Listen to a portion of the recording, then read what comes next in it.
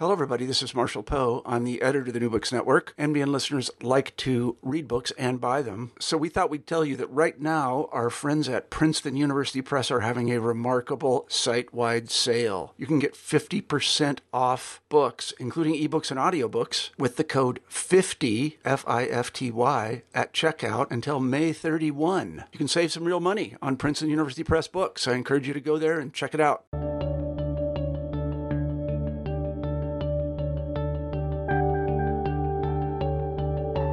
I'm Charles Pryor, and you're listening to New Books in History, a podcast on the New Books Network.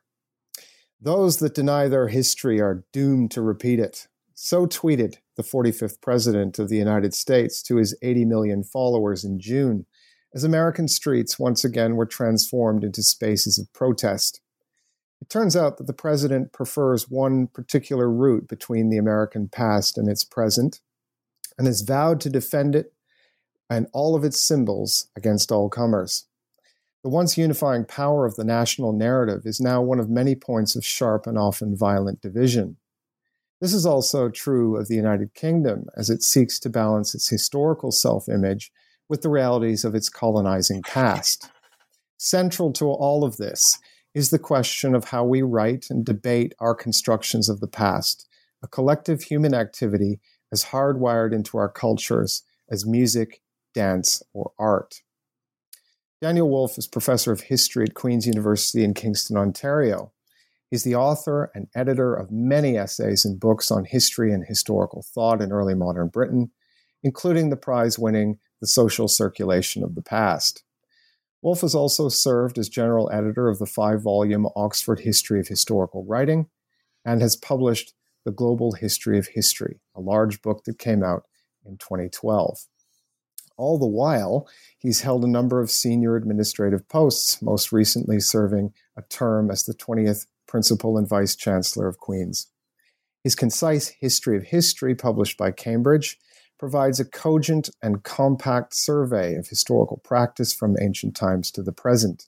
Its point of departure is that those of us in the West could do with some consideration of historical traditions from other parts of the globe. Daniel Woolf joins me from outside Kingston, Ontario. Welcome to the podcast. Good morning, Charles. Welcome. I just wanted to start. You, as I mentioned in the intro, you began your career as a student of early Stuart and early modern British historical thought, and then you widened out significantly. So, what led you to go global? I think a couple of things happened. First of all, after several years of teaching historiography surveys at the institution I was at in the late 80s and early 90s, I was ready for a change. I was also fairly intensively working on a couple of big projects on the early modern side, but they were very long-term, and I wanted to do something else in the meantime.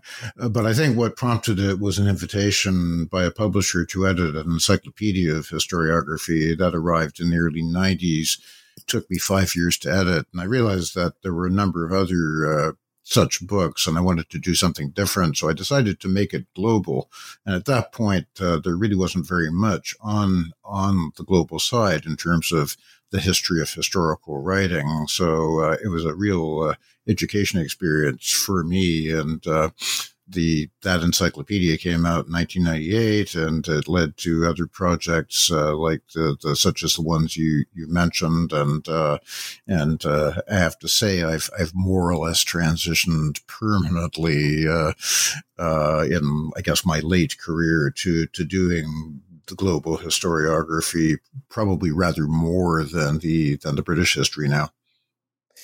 So, in this turn, I mean, when we global history has been around as an approach for a while, but not so much, as you say, a global approach to historiography. So, what perspectives on history open up when we approach it, as you do in this book and the larger book from which it's distilled, as a sort of itself a pan-historical, long-term, multifaceted, national, universal cultural practice? What do we get? that we wouldn't otherwise? Well, I think you get, first of all, a sense of perspective on how the past has been studied in the West.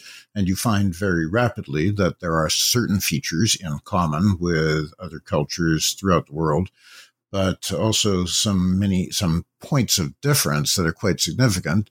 You also, I think, rapidly get disabused of the notion that the West somehow invented history and owns the space. I mean, we all used to, thinking of, Herodotus as the father of history, Thucydides, his slightly later contemporary, is the first writer of quote unquote critical history.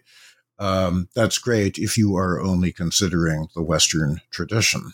But the fact of the matter is, once you start looking at other countries, and particularly in East Asia, where China had a historiographical tradition going back well before Herodotus and Thucydides, and some significant authors, the early, rather late 2nd century BC Chinese author Sima Xian, being, I think, as credible a candidate for a father of history as either Herodotus or Thucydides. But you also find that they write in very, very different styles. The function of history for the relative society is the relevant society can be quite different. The assumptions about the purposes and function of the past in the present are quite different. And I'd say the third thing is it puts a very, very different perspective on what is sometimes a very, very Whiggish history of the discipline, wherein it's all a series of triumphal improvements in the discipline, beginning with Herodotus and Thucydides, going right through, of course, to Leopold von Ranke in the 19th century, and ending in the structure of the current Anglo-American history department, all of which I think, as a scholar, I used to take pretty much for granted, and now see things quite differently. So to go back to sort of some of the commonalities, I mean, what are the large commonalities that sort of emerge when we adopt a more sort of comparative global perspective? What sorts of things seem to be fairly central to the practice, regardless of where we find it being practiced? Well, I think if you were trying to reduce it to common denominators, one, I think that is, I hesitate to say universal, but I think very, very widely spread, is the value set both on knowledge of the past and on the adaptation of that past to use in the present. How that is done can vary quite considerably depending on whether you're talking about East or West, whether you're talking about literate or non-literate cultures. And I did put a little bit of a caveat around the word universal, because there is, of course, one school of thinking in anthropology, I think most closely associated with Marshall Sahlins, that says that thinking about the past isn't actually a universal, and that the kind of Hawaiian Islanders that Sahlins studied did not actually have a particularly strong sense of the past or its importance. I was very, very struck and continue to use in teaching an article that came out, I think, nearly 40 years ago by another social scientist, Arjun Appadurai, called The Past as a Limited Resource, which we may come back to a little later in the interview, but which just demonstrates that the past is not an infinite supply of exempla and stories, but as a matter of fact, it can be treated as a scarce resource, like anything else, which people have to struggle over for control of. And I know you're getting to that a little bit later in the question, so I won't go any further there. But those are the sorts of things I think you learn, and almost every tradition has some kind of normative function in the past, either providing exempla for present behavior or standards to which the present should adhere, or indeed negative standards if you are, on the what we would now call the left. both the past and the present provide negative standards of normativity against which one must struggle to improve things. So we'll get to the politics in a second, but just to look at the book itself, I mean, could you just take us on a quick sort of tour of the horizon that it covers in terms of its temporal and geographical scope? Sure. Well, the Concise History of History, as you mentioned, is an abridged and revised version of the, I would say, at least twice as large global history of history that I published in 2011. And they essentially have the same plot. And when I was beginning to write it, a friend and frequent collaborator on my historiographic projects, Peter Perk, made the comment to me that, okay, well, what's the red thread? What's the story you're trying to tell? Or is it simply going to be a list of different countries and their historiographies? And that really, really stuck with me. And I think the red thread to both the bigger book and the smaller book was that the Western historiography did indeed emerge triumphant in the 19th or 20th century, but that was a modernity that could have unfolded quite differently. It was a modernity quite closely linked to the spread of empires, both in the 16th and 17th centuries, and much later, of course, in the 19th and early 20th century.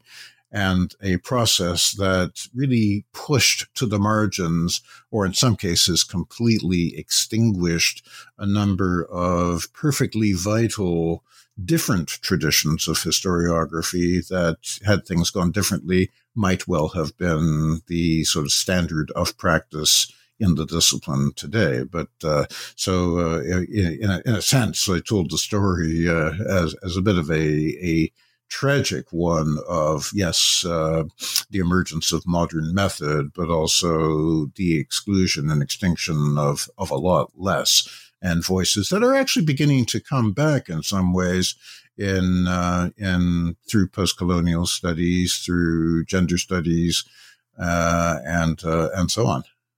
Hmm. So we talked about, you begin in your career in early modern Britain, and for those of us who have worked in that field, it's readily apparent that the conduct of politics and the way that politics was discussed in that culture was deeply imbued with the history of the culture. The law was an artifact of history. Institutions were traced back in time. The church was traced back in time. And so much of political debate in the early modern period was essentially an argument about history. And that didn't go away. What is it about history that makes it so ripe for being politicized? And what is at stake when people politicize the historical past? Or are they politicizing it at all? Is it just constructing an interpretation and arguing from it? Well, I think there's a great deal at stake because for the most part, people will see the current present situation, whatever it is, good or ill, as having emerged from the past. Now, it may be an immediate past, it may be a more distant past, but ever since pretty much the 17th century, and particularly since the 18th century, when I would say the moral role of individual examples in history, the heroic example, what Nietzsche called the monumental history, began to fade a little bit, and a more linear view of how the present came to emerge from the past became much more commonplace. It's become very, very important to have possession of that and have one's interpretation of the past be considered as valid, often to the exclusion of rival interpretations. As you, I think, very astutely observed, that, to some degree has always been there. And, in the early modern English context, and indeed similarly in early modern France and many other European cultures around that time, it was extremely important, the whole debate over the origins of English law, debates over which mythical founder of, Britain or Scotland or over in France or Spain had greater antiquity, whether that antiquity preceded the Romans, hence all the many sort of Trojan refugees that were seen to be mythical founders of the early nation states of late medieval and early modern Europe. And that continued. If you go through parliamentary debates, just to stick with Britain again, you'll find that there are a lot of lawyers who do tend to see things in terms of precedent and in terms of case law, Sir Edward Coke being a great example from the early 17th century, but looking a century and a half ahead to, say, Blackstone's commentaries. And they tended to be, I would say, disproportionately, one might say, in politics, perhaps as they are today. And but I think it's also important to get outside the circle of what I would call high politics and elite politics, because one of the things when you study local politics and arguments is that the past affects even daily life, so far as things like tenancies and common, the use of common fields. Custom is by its very nature a practice anchored to the past. And there's been some very, very good scholarship on, just how much the dispute, for example, between enclosers and resistors to enclosure, turn on differing interpretations of what actually happened in the past.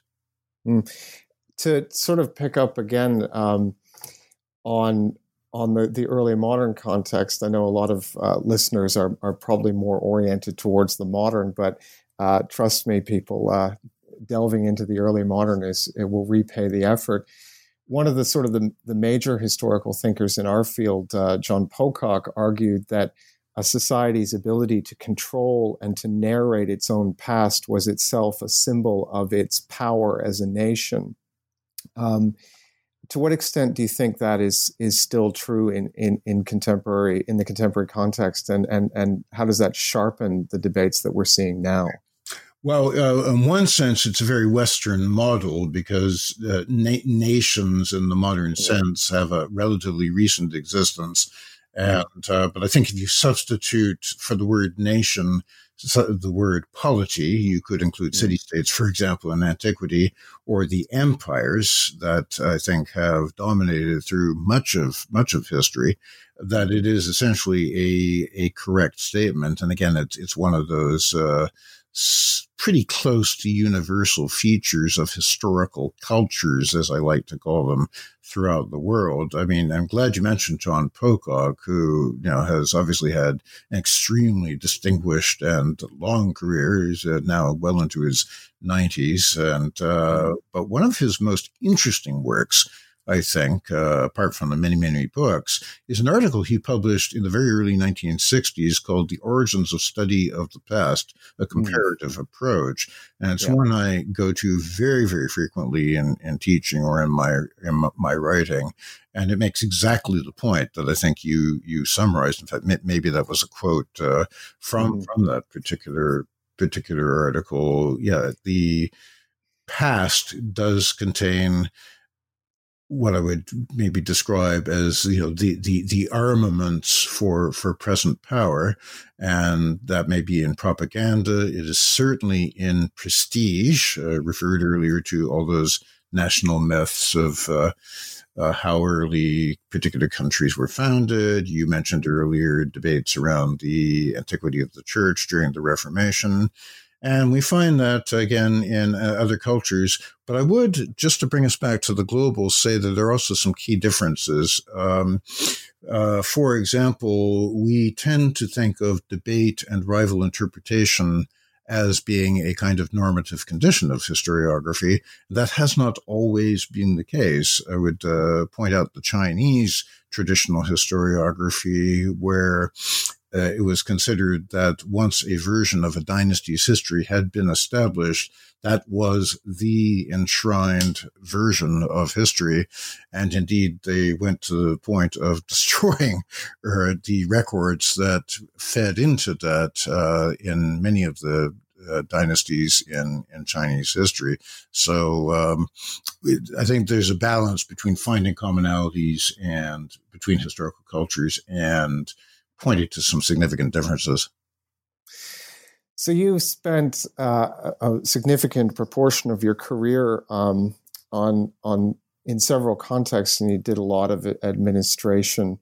And I suppose in your role as principal, you had a lot of contact with government. And I know here in the United Kingdom and in the United States, there has been for a number of years a discussion about the usefulness of arts degrees in general, sometimes history in particular.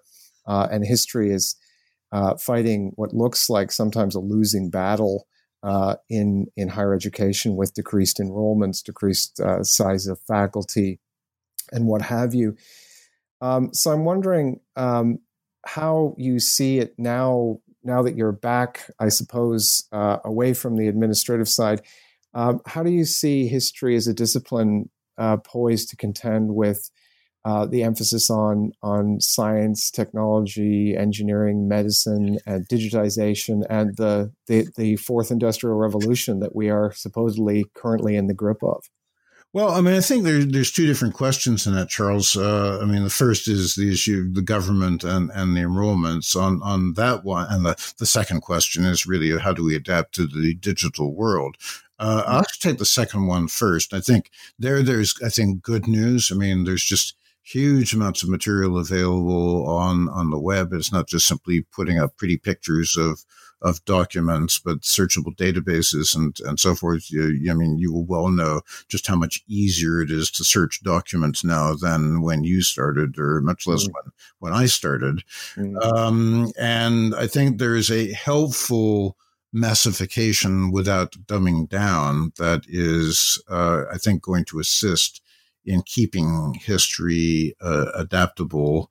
And I think younger scholars, those who've sort of had their PhDs within the last 10 years, are, I think, pretty much fully adapted to that to that world. So I think there is hope there. So far as the relevance there, I think in some ways the discipline has been a victim, I think, to some degree of its own arrogance and its own success, having been the master discipline in the 20th century, the 19th century, so-called, and maybe the early part of the 20th, it has definitely been overtaken by STEM disciplines and an ethos of instrumentality in undergraduate training. But I think we could take a long look at our own past as a discipline and maybe start thinking about some of the things that we've abandoned. We tend, as academic professionals, to get very, very snobby and snooty when somebody spouts quotes such as the one that Trump used, quoting Santayana, but if you don't study the past, you're doomed to repeat it. And, we, like everybody else, I sort of, it gets my back up when I hear things like that misused. But the fact of the matter is, one reason why history was regarded as so important for so long, and not necessarily just in the university context, is because it was actually seen as, in some ways, normative, or at least as guiding on things like policy, on, understanding whence the present emerged, on understanding the larger trajectory where it might be headed. And I think we've poo-pooed that to a considerable degree. And we've also, I think, narrowed ourselves through the reward system, which comes through writing fairly recondite books with a fairly narrow audience. And, you and I have done this ourselves, which don't sell particularly well, are increasingly written in a not very accessible language. And as a result, we've kind of ceded the field to, I would say, popularizers, some of whom I think, Simon Schama, for example, are, I think, very, very good, and some not. So I think there's some work to be done there in terms of rethinking the future of the discipline and adaptation if we are going to continue to, I think, receive, public funding and public support. I've been speaking with Daniel Woolf, who's professor of history at Queen's University. The book is A Concise History of History, Global Historiography from Antiquity to the Present. It is learned, it is written with great clarity, and it's the best single-volume survey of its kind currently available, and it will take a long time for someone to beat it. Daniel, thank you very much for joining me today. Thanks so much for having me, Charles.